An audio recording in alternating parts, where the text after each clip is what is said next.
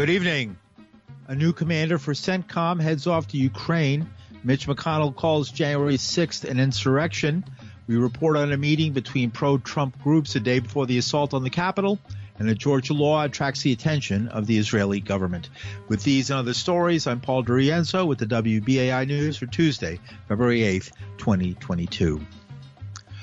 A senior Army three-star general with extensive experience in the Iraq and Afghanistan wars has been nominated to become the top U.S. commander for the Middle East. President Joe Biden nominated Army Lieutenant General Eric Kurilla to head U.S. Central Command, known as Centcom, and be promoted to four-star general. If confirmed by the Senate, Kurilla would replace Marine General Frank McKenzie, who has led the command for the past 3 years and is expected to retire. He was questioned today by a very friendly Senate Armed Services Committee that seemed to take his final approval as a done deal. General Kurilla, for his part, warned senators that if Russia invades Ukraine, it could create broader instability in the Middle East, including Syria. But he insists Iran remains a key threat to the United States and its allies in the region. But he also announced the movement of military forces to Poland and Germany. Right now we are in the process of deploying, and yes, I will be leaving right after the hearing to fly over to be continued part of that deployment. The challenge is obviously moving transatlantic with the number of forces we have. Our mission over there is to assure our NATO allies and deter Russian aggression against our NATO allies. To what extent do you think Putin is hoping for an incident along the border to give him an excuse to go into Ukraine?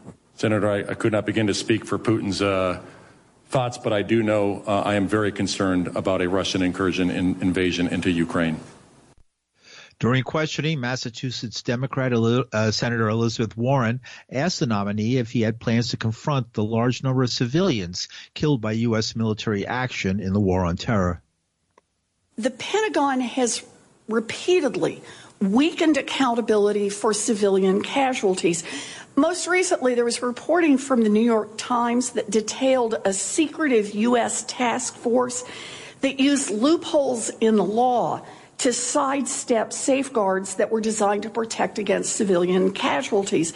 The Times also found that DOD prematurely dismissed many civilian casualty reports at the assessment phase without doing basic due diligence. I think the Secretary of Defense's new civilian harm mitigation and response plan of action that he's asked to come back in 90 days from 27 January, if confirmed, I would look to be able to participate in that to make the process better. And that's Lieutenant General Eric Kurilla, who's the nominee to head the U.S. Central Command, being questioned by Senator Elizabeth Warren. According to various reports, as many as 20,000 civilians, many of them children, have been killed in United States drone strikes during the war on terror. And here in the United States, the boycott, divestment, and sanctions movement, also known as BDS, was set a Delta setback. Although advocates say it was only a propaganda victory for Israel, BDS supporters are promoting a boycott of businesses originating in land they say was legally seized from Palestinians by Israeli settlers. A new law banning advocates from speaking about the BDS movement on college campuses in Georgia was found unconstitutional last year. It was amended by the state legislature in an attempt to get around the judge's decision. The controversy began when commentator Abby Martin of the Empire Files, an internet-based news program, was told that under Georgia law she had to sign an agreement before a speech at a state college stating she would not promote the BDS movement. The original law, passed in 2016, requires state employees and contractors to pledge that they do not and will not boycott the Israeli government when their contracts are worth $1,000 or more. Many legislators, including then House Minority Leader Stacey Abrams, voted against the bill on constitutional grounds. Martin took the state to court and won, and the legality of the current law that contains some cosmetic changes has already been questioned. Abby Martin spoke with WBAI today. Back in 2019, I was invited to speak at Georgia Southern University. It's a state university. And in order to speak at a media literacy conference and give the keynote address, I was given a contract that said in the contract that I can never advocate the boycott, divestment and sanctions movement against Israel. And I can never advocate for what I feel like is a very strong movement to advocate for Palestinian human rights. And I'm a staunch advocate for that cause. So I was appalled and taken aback at the fact that this language was in such a contract that had nothing to do with Palestine or Israel or anything. And then I realized that these laws are on the books in over half the country. In over half the states in the U.S., there are laws on the books that basically have mandated that you cannot contract with the state if you advocate for the BDS movement. The Israeli lobby has quietly pressured these state legislatures to pass these laws, and what they do is basically strip our First Amendment. The right to peacefully boycott anything has been preserved by the Supreme Court. This was something that goes back to the Montgomery bus boycotts, and this is enshrined into our First Amendment, as well, of course, as the sacred right to free speech. I sued the state of Georgia, and that was in 2020. I launched a lawsuit, and a federal district court judge ruled in my favor and deemed the law unconstitutional. And this is the most classic type of censorship, because all we hear about is kind of right-wingers bemoaning about free speech and censorship on behalf of big tech, which, of course, is a problem when you have big tech working in concert with the state to pressure certain institutions or purge certain viewpoints. But this is the classic textbook censorship, where the black hand of the state is coming down and actually institutionalizing censorship on the most basic levels. This is the state actually passing laws that strip our First Amendment. Did you ever actually violate this contract, or did you refuse to sign it? And what happened in most recently with the case? I refused to sign the contract because my entire body of work is advocated for Palestinian rights, including our movie Gaza Fights for Freedom, which you can check out online for free. What federal district court judge Mark Cohen, when he ruled in my favor, it was actually on the heels of the latest vicious Israeli onslaught in Gaza. And so there was this tide that had turned across the country, and it was a very optimistic moment. This was such a huge victory for the BDS movement that Israel just completely lost it. They actually threatened to violate the constitutional rights of Americans, basically took to Twitter and started putting out these ominous threats in response to my lawsuit. They actually sent an Israeli consulate official to the Georgia state legislature in a very open and flagrant act of foreign interference and subversion. An Israeli consulate official sat inside the state legislature proceedings and basically pressured them to change the law. So what ended up happening is, in the midst of all of this fervor about Russian interference in our democracy, Chinese subversion in our democracy, well, you have Israeli officials literally sitting there next to state politicians admitting on record that they asked to change the law, to amend the law to now make my case moot.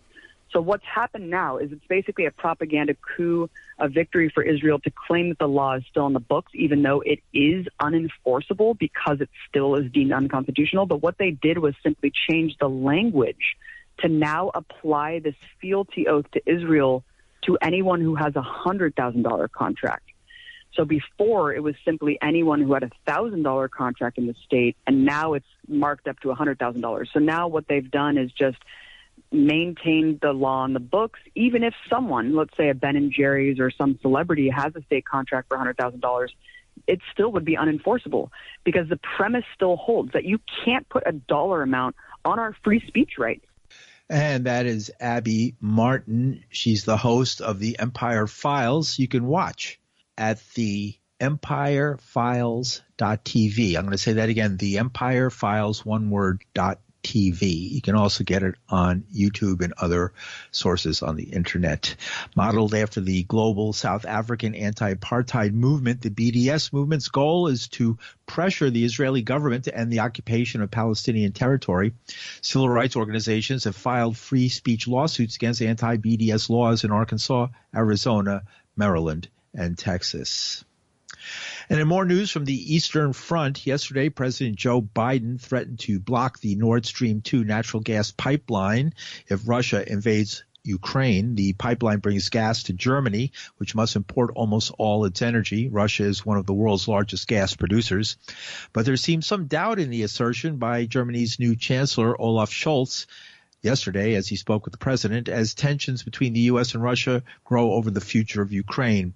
Today, Senate Minority Leader Mitch McConnell insisted Germany was on board with shutting down the pipeline in the event of a Russian invasion of Ukraine. News is he confirmed what President Biden said yesterday, that if the invasion occurs, Nord Stream 2 will not go forward. The bad news is that would be after an invasion. And I think the most important thing is for the administration, and the president has all the authority to do this already, to use every tool in his toolbox before the invasion. Mitch McConnell, but American University professor and author Peter Kuznick says the U.S. is biting off more than it can chew with today's Russia, and peace in Europe is at stake. The latest is not very encouraging.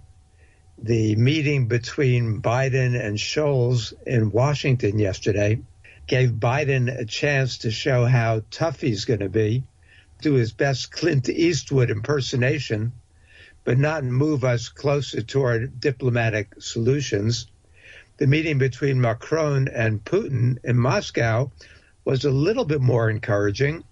Macron has been the one who's pushing diplomacy the most, along with the Germans, now the Hungarians, maybe the Turks a little bit. And Macron had 5 phone conversations with Putin recently before this meeting yesterday. It was almost a 6-hour-long meeting. And afterwards, Macron said that one possible avenue for diffusing tensions is the Finlandization of Ukraine. That would be the neutralization of Ukraine, having Ukraine work economically and politically both with the European countries and the United States and with Russia. That would be the ideal situation in my mind. That would be face-saving for Putin and also allow Ukraine to maintain its independence, maintain its democracy, and maintain its security. What about the Minsk agreement? You've had a lot of talk about that. The Minsk agreement was negotiated in 2014 and 2015 by Macron, by Angela Merkel, by Poroshenko for Ukraine, and by Putin. And it seemed to be the way to resolve this. What it allowed for was greater autonomy for the breakaway republics, Luhansk and Donetsk and the Donbass, and a more federal system. That was acceptable to Putin, we thought initially, to Zelensky also. But he's under a lot of pressure from the nationalists in his own country not to compromise when it comes to that.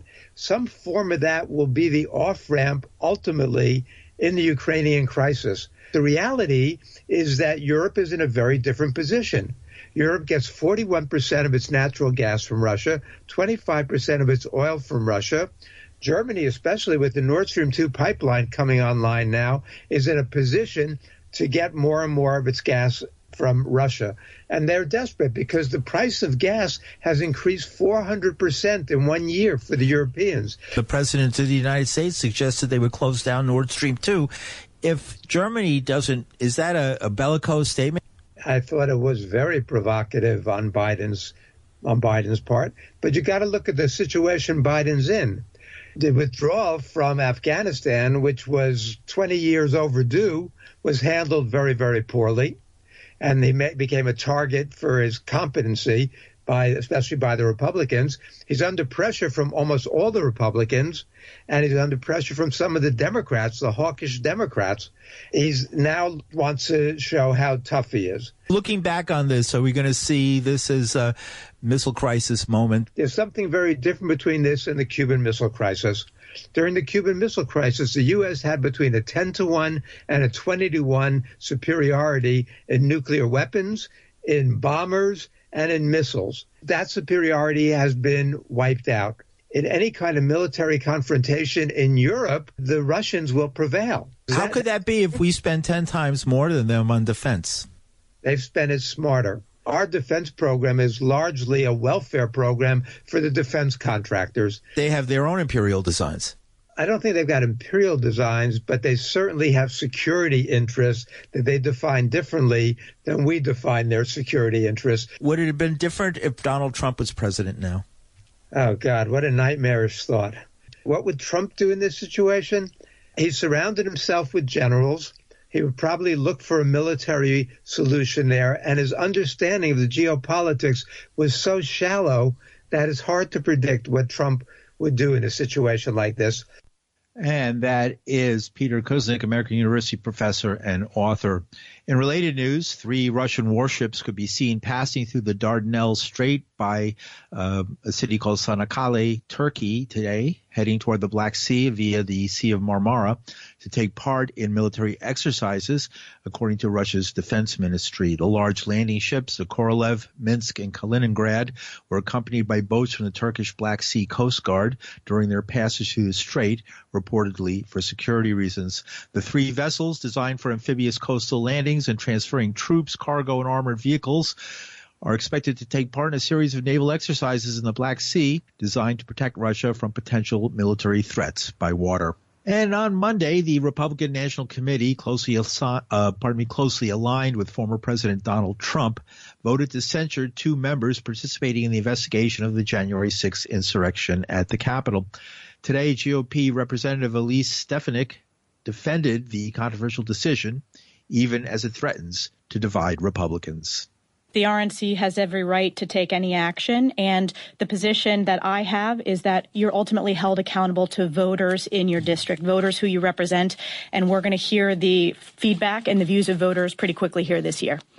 The 2 censured Republicans, Kinzinger and Cheney, are members of the committee that is investigating the January 6th insurrection. They are the only 2 Republicans on the committee.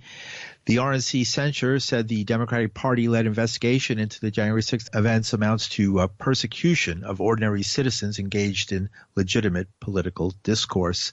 Nevertheless, Senate Republican leader Mitch McConnell today criticized the RNC for censuring the 2 GOP lawmakers. Traditionally, the view of the National Party committees is that we support all members of our party, regardless of their positions on some issues. The issue is whether or not the RNC should be sort of singling out members of our party who may have different views from the majority. That's not the job of the RNC. Senate Minority Leader Mitch McConnell. The rioters who broke into the Capitol were repeating Trump's false claims of widespread voter fraud and a stolen win, even after election officials and courts across the country repeatedly dismissed those claims. McConnell and his closest allies have said for months they want to look forward to November 2022 when they have a chance of taking back the Senate and not back to January 2021. We'll have more on the January 6th insurrection after this next story. The rabbi who escaped a hostage takeover at his synagogue last month testified before Congress for the first time today about his ordeal, detailing why he opened the door for the attackers and the attacker and how he and others were able to flee after the hours-long standoff. On the morning of January 15th, when the gunman arrived, Rabbi Charlie Citron Walker of the congregation Beth Israel in Colleyville, Texas, was running late, finishing preparations for the Torah reading, organizing the online setup, and checking sound. He told that to a House Homeland Security panel. Many congregations of all backgrounds, CBI strives to be a house of prayer for all people. At the same time, I also value security. In a small congregation, I'm rabbi, in tech support, and gatekeeper. When our member asked if I knew the person at the door, I was distracted, but I still did a visual inspection, and after a brief word, he appeared to be who he said he was. A guy who spent a night outside in sub-40-degree weather. But that was just the first analysis, yes. I served him tea. I also spoke with him throughout the process to learn his story. Who was he? How did he get to CBI?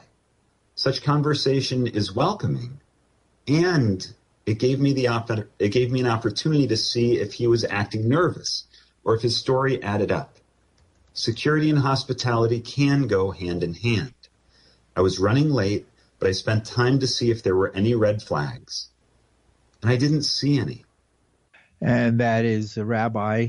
He's upheld as a hero for his actions in directing his congregation to escape the hostage-taking in which no one was injured except the hostage-taker himself, who was killed. Citron Walker says 6 years ago he attended a faith-based security summit hosted by the FBI, Department of Homeland Security, and Regional U.S. Attorney's Office. It was his first education related to active shooters and the first time he was introduced to the concept of security committee for the synagogue. In more news that has to do with the January 6th Capitol Hill riot, the Federal Bureau of Investigation is probing a meeting in a downtown D.C. garage that's in Washington, D.C., the day before the January 6th insurrection. The meeting was between the then leader of the Proud Boys extremist group and the now indicted leader of the Oath Keepers militia and other far-right figures. That's according to two witnesses interviewed by the FBI. Among the half dozen people gathered at a garage near the Phoenix Park Hotel was Oath Keepers head Stuart Rhodes, who was indicted this year on charges of seditious conspiracy in the insurrection, and Proud Boys chairman Enrique Tarrio, who was not present at the riot, but was also in the garage meeting, leaving Washington afterwards. The meeting put the heads of the nation's two best-known violent far-right pro-Trump groups in immediate proximity to each other 24 hours before the breach at the Capitol. Three attendees or their representatives contacted by news agency Reuters say they didn't discuss matters related to January 6th, but they did include Bianca Gracia,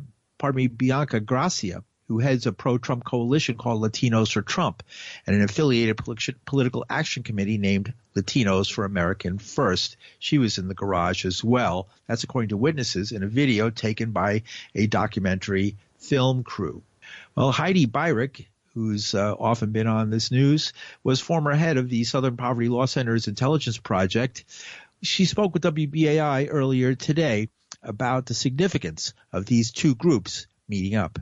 This is an incredible thing to find out that there was a meeting, of all places, in a downtown D.C. garage on January 5th by two of the groups who now have several members who have been indicted for conspiracy of various sorts. Usually they try to keep sort of a separation between these movements. It's been less so in recent years, but in the past that was the case. But apparently now there is no line that the anti-government movement won't cross. They were united by their support of Trump, it appears. By their support of Trump, about their anger over the election, and I think even more astounding are the fact that in this garage meeting you had people from specifically pro-Trump groups like Latinos for Trump. That's also quite fascinating. How much coordination actually went on before January 6th? I don't know, but I would have never thought this to be the case. Them together would involve all their followers and their organizations in a vast conspiracy. It's looking every day like there was a lot more conspiring going on behind the scenes than any of us thought. Certainly what happened on January 6th was not just some weird eruption of sort of mob violence. There was a lot of planning, apparently, and between some of the most hardcore people who showed up that day at the Capitol. It's astounding. Who's Rhodes and who is Tarrio? Stuart Elmer Rhodes started the Oath Keepers right about the time that President Obama came into office. And the group's point, the reason it's called Oath Keepers, is that its members believe that they should keep to their interpretation of oaths, whether an oath to the Constitution or similar things. And the Oath Keepers ranks are made up, we know because of some leaks, of a lot of veterans, military veterans, cops, active duty military, and their positions have basically been that the federal government is evil and that Trump is saving the republic. That's a very different kind of organization than the Proud Boys, who like to spout racist ideas, get in street fights. They've been involved in street fights all over the country. These are kind of different organizations with different political positions, but what did unite them all was Trump. Proud Boys, for example, served as security events put on by Proud Boy ally Roger Stone down in Florida. And most people will remember that Trump spoke of the Proud Boys specifically in one of the presidential debates this last time around.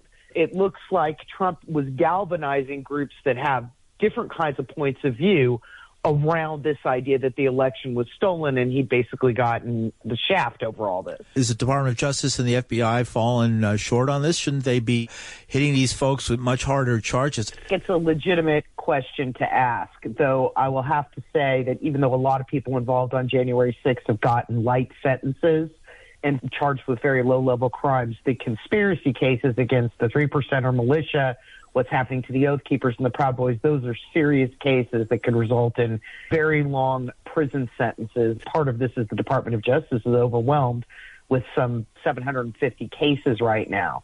You do have to wonder what would have happened if this had been, for example, a lot of black folks who'd gone into the Capitol.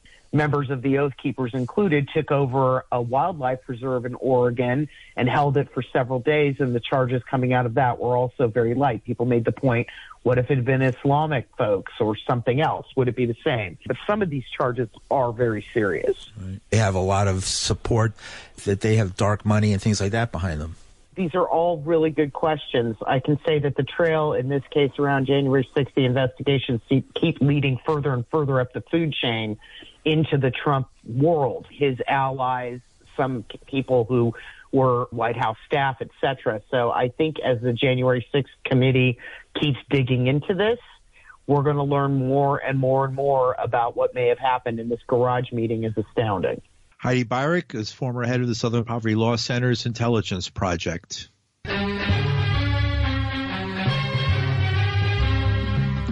And that's some of the news for Tuesday, February 8th, 2022. The news producer Linda Perry, our engineer is Reggie Johnson. From New York City, I'm Paul DiRienzo. Thanks for listening.